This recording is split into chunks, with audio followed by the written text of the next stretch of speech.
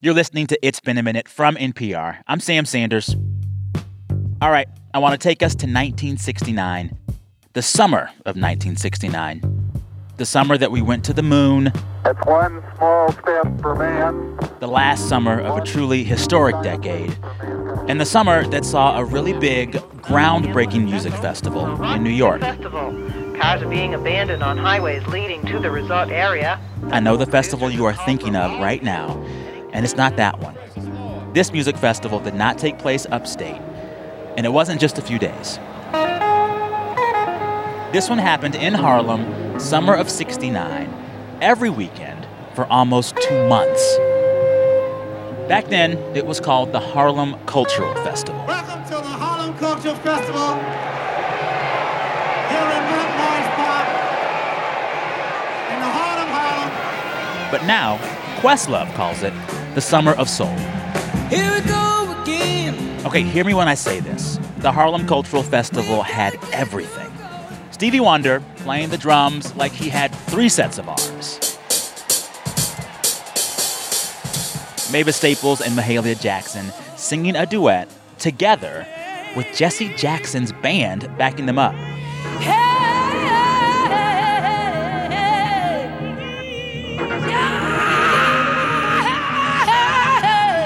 Nina Simone bringing the house down, almost issuing a call to arms for black people.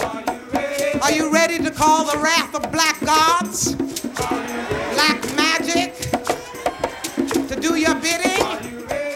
The whole thing was epic. Questlove made a documentary about the festival called Summer of Soul. It came out on Hulu last year, and now Questlove is out with the soundtrack to this movie, which is just as incredible. We're going to talk about all of that in this chat, and we're going to spend a lot of time talking about why so many Americans, before this doc, had no idea one of the greatest music festivals of the past century ever happened. I am so excited for this one.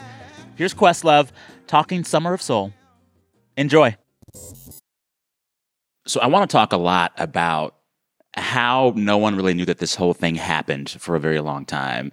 But I think first we have to place this cultural festival in time. Mm-hmm. So it happened at a very particular time, 1969, this transition from the 60s to the 70s and all that entailed.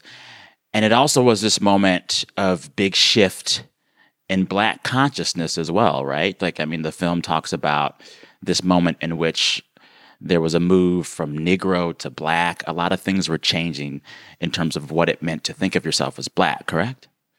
Yeah.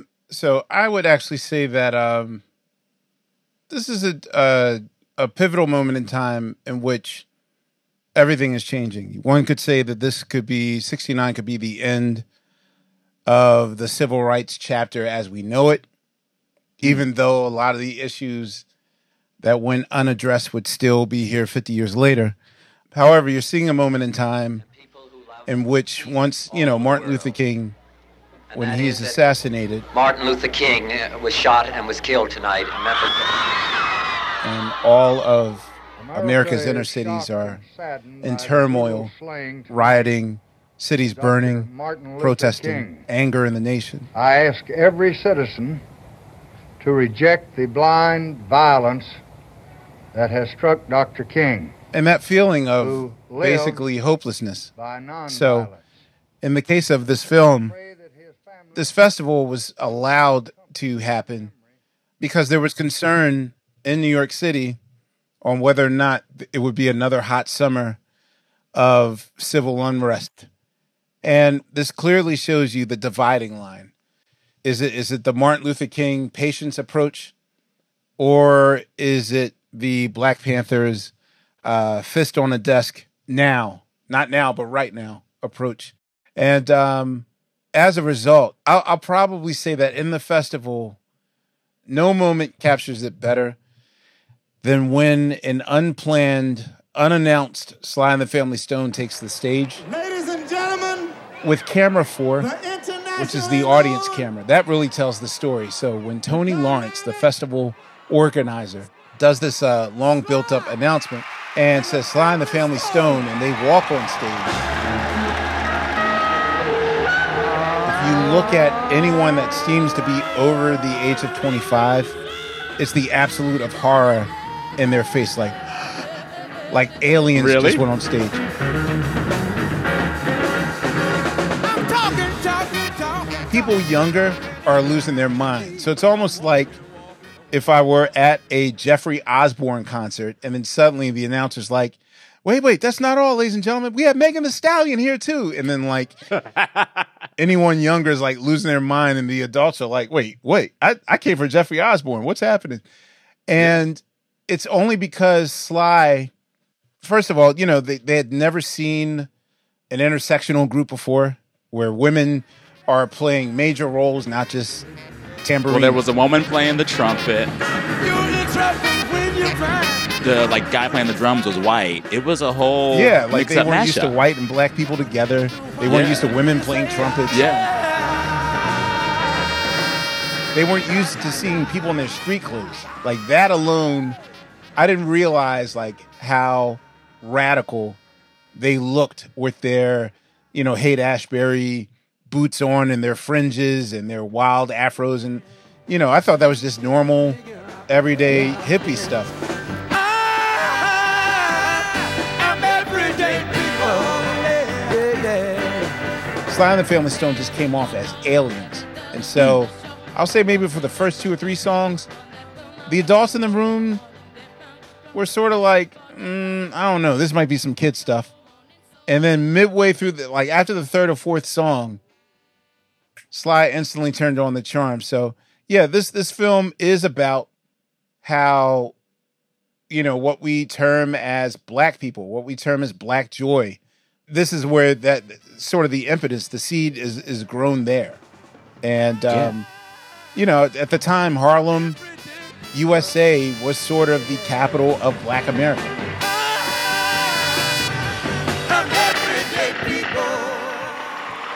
Well, and you can see even in the different performances that not division, but classification. You had some folks that were playing the same festival that came out of the Motown school. They were polished. They were wearing suit and tie.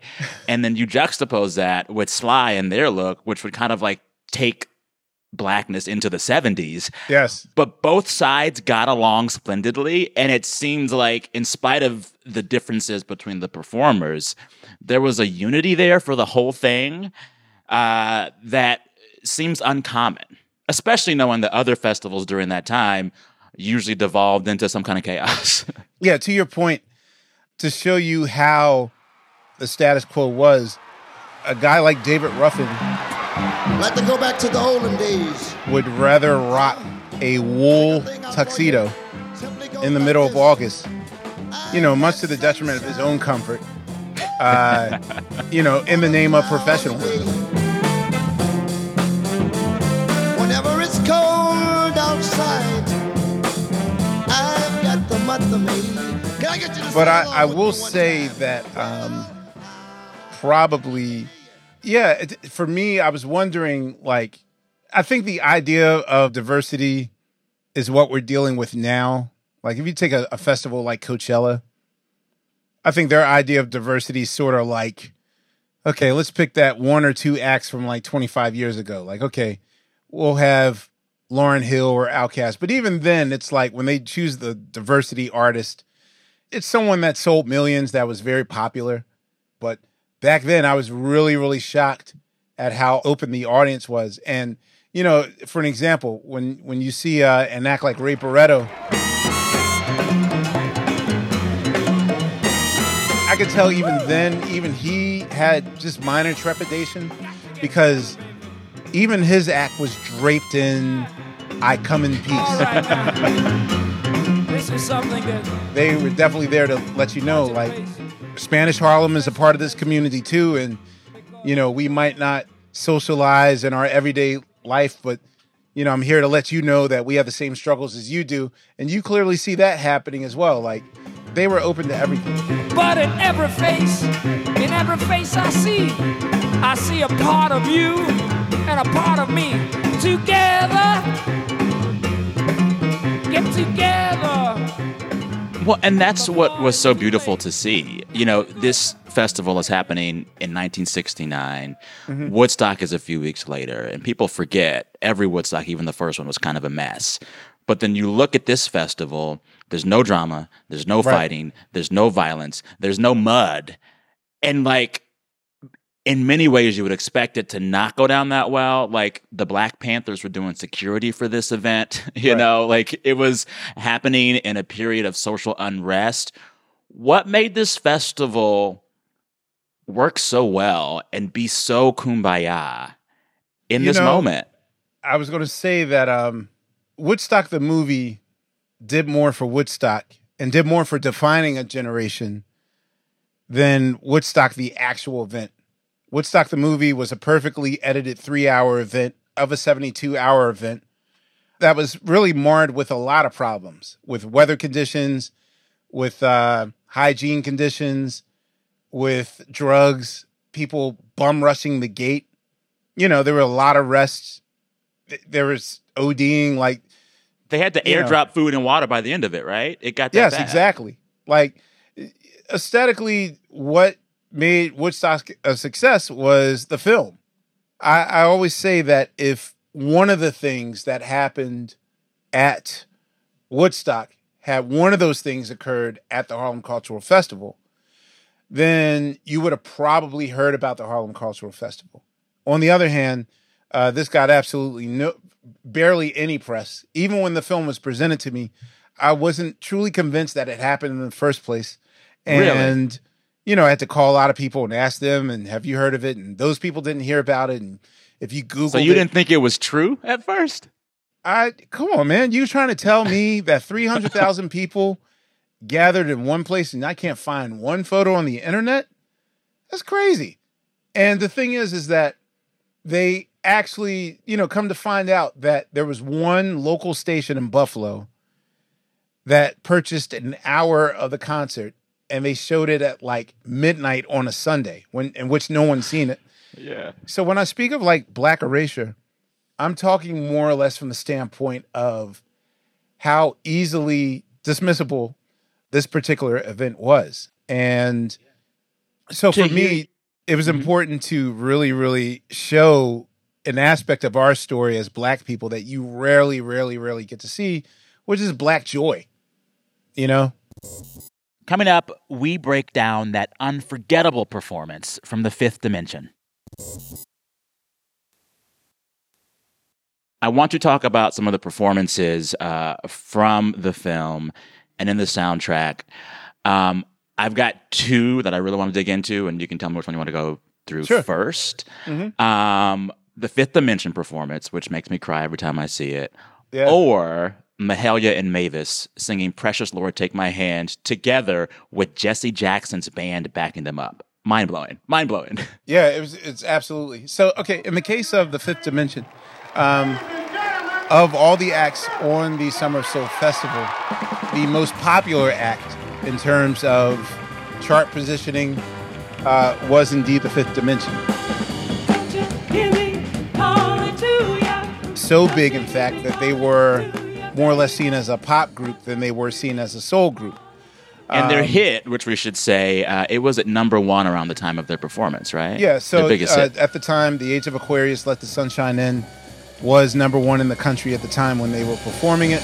When the moon is in the 7th house and Jupiter lies with Mars. And so it was important for The Fifth Dimension to do this concert because they felt as though, you know, they were rarely offered a chance.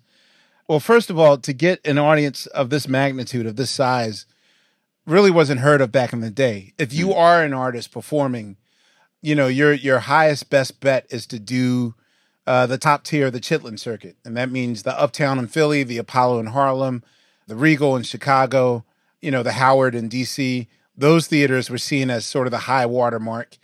And so as a result, for The Fifth Dimension, when we let them see the footage, especially with Marilyn McCoo, it touched her in a way that I instantly recognized.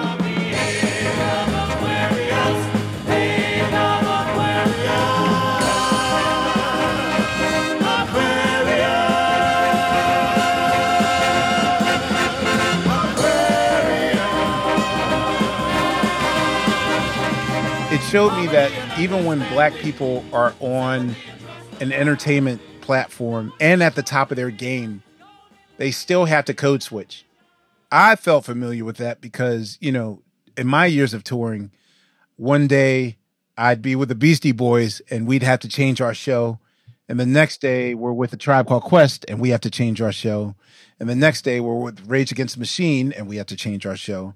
And the next day we're with Erykah Badu and we have to change. Like, we were constantly code switching just to feel safe in front of an audience. So when Merlin McCoo is responding about what it felt like to sort of be ostracized of not being black enough, I really identified with the stress that it is to even do your craft and not know who the audience is that you're going to meet out there. Will they be receptive or will they not be? So when they were receptive, that really touched her. We were constantly being attacked because we weren't, quote unquote, black enough. Sometimes we and were even in called watching the it, black group the with tears white started South. pouring. So that was a vulnerable moment that I didn't plan on having, like that Barbara Walters, make sure I ask a question that you cry over. Like, it just instantly happened.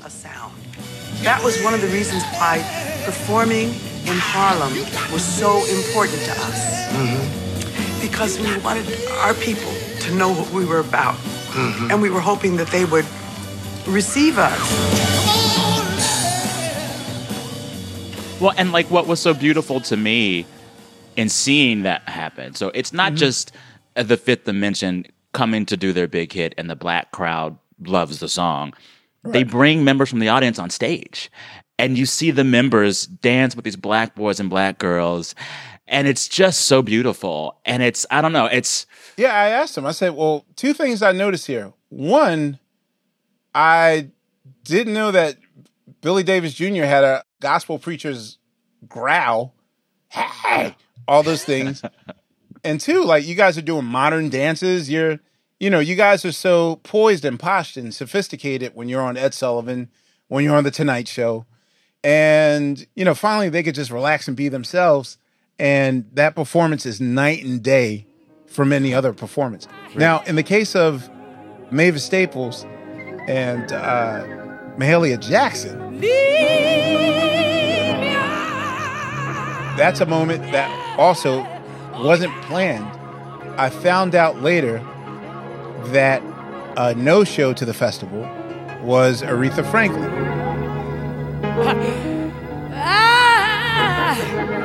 Wait, stop. Oh, I got a lot of stories of no-shows and wait, and why didn't almost everybody woulda, was couldas. Wow. Aretha Franklin was set to perform at the Harlem Cultural Festival, and at the very last minute was kind of an 11th hour dropout. Okay. And just in a sort of a scramble moment, Tony Lawrence asked the Staple Singers if they could perform an additional week to sort of replace Aretha Franklin.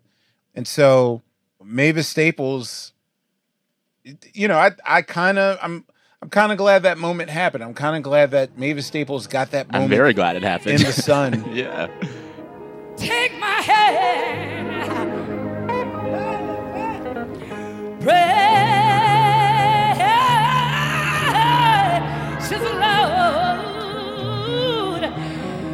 and lead me home. But yeah, there's another story of, Sly and the Family Stone wasn't scheduled to be on, and I found out that Jimi Hendrix had requested to perform as well. Yeah. And they said no.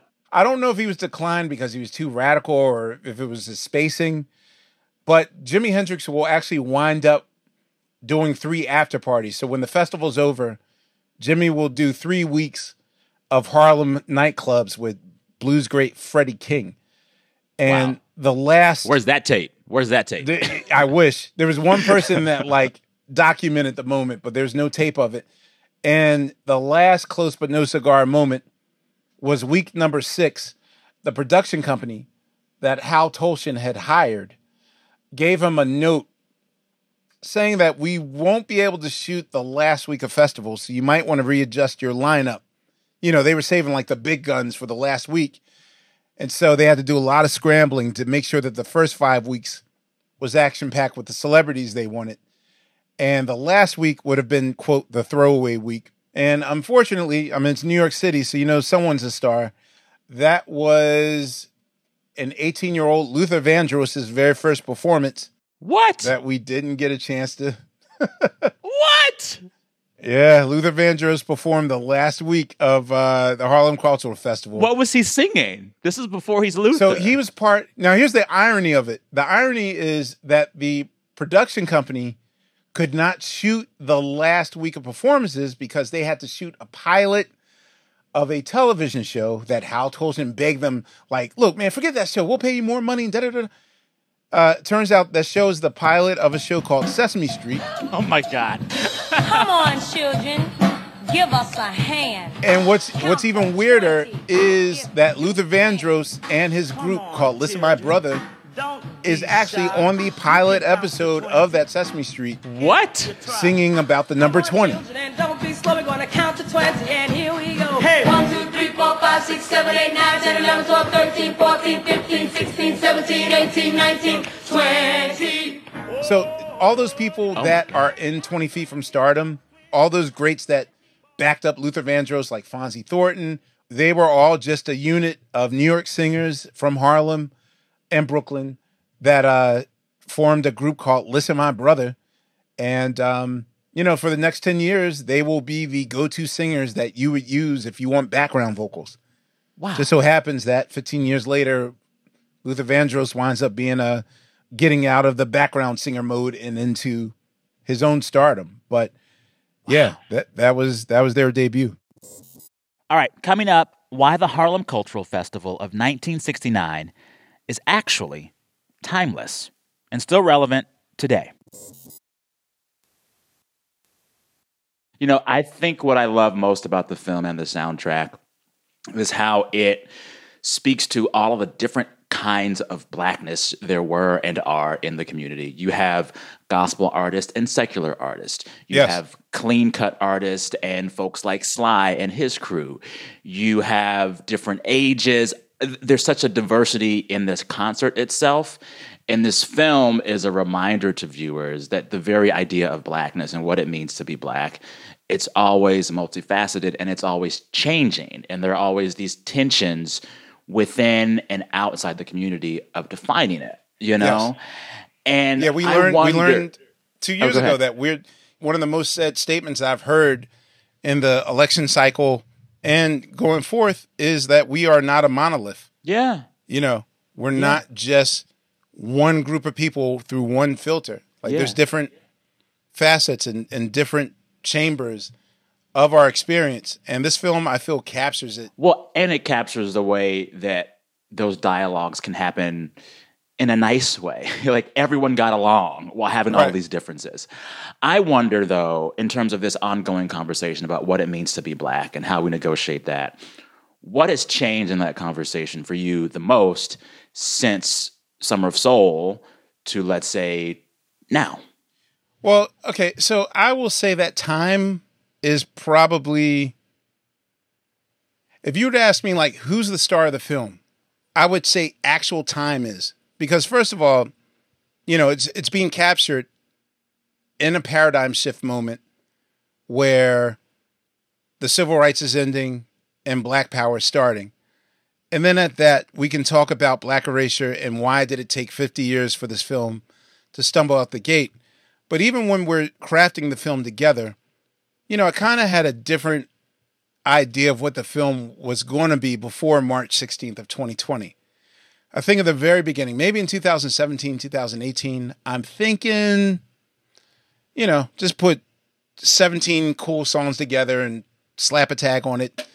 And then around 2019, we decided, okay, we should really give context. Like you're going to have to do some explaining on why these things are happening on stage. Because, even myself, I was like, well, why don't I know about this festival? And then I want to know things about, what were travel arrangements like? And I want to know about, what's Stevie Wonder thinking at this moment? What's Sly and the Family Stone thinking about this moment? There's so many questions I had. And then all that came to a screeching halt on March 16th of 2020 when the world sort of stopped and we had to start all over again. And in the back of my mind, I'm always thinking, I don't know if we're going to reach Gen Z with this. Like anyone born after 1995, I don't know. Maybe this film is only for baby boomers and Generation X. And then the summer of 2020 happens. And then when George Floyd happens, and when Breonna Taylor happens, and then when protest happens, and then when the coronavirus spreads, and then there's distrust of the government, and there's the election issues. All these things that were happening in 2020 were the same things that were happening back in 1969, with the Nixon administration started to steepen. And suddenly I was like, wow, we don't have to call up Drake to ask him to talk about his uncle playing bass with Sly and the Family Stone. Like, thank goodness. I don't have to pander and be like, hey, can you talk about your Uncle Larry Graham real quick playing bass right here? Like, we don't have to do that because now I feel as though second generation millennials and Gen Z currently living in the conditions that were the same exact parallel conditions 50 years ago. And so it's all about timing because, again, if this film is done for the 50th anniversary in 1969, chances are it would just been a concert film with no context whatsoever. Did you expect the success for this film that it's received? I'm going to tell you, for a lot of us, the pandemic was, if you don't decide to do personal growth, then the universe will decide for you.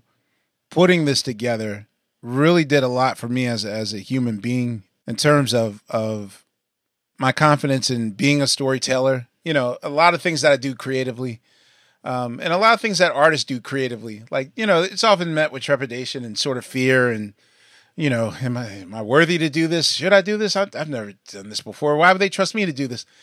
There's a lot of dancing in my own head and swimming and talking myself out of a good thing that most artists do. Because what if it doesn't work? What if I fail? Then I'll fail in front of people. I can't do that.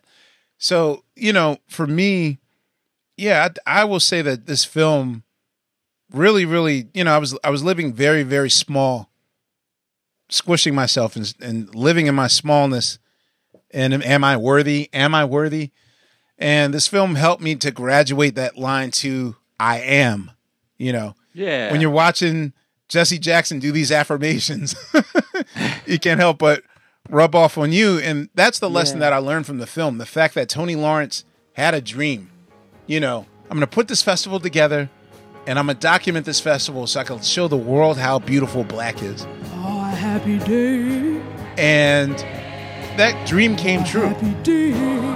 It stumbled out the gate, but damn if it's not headed to the finish line and almost to the winner's circle. Like, this is the most beautiful story of the tortoise and the hare ever told. And, now I'm ready.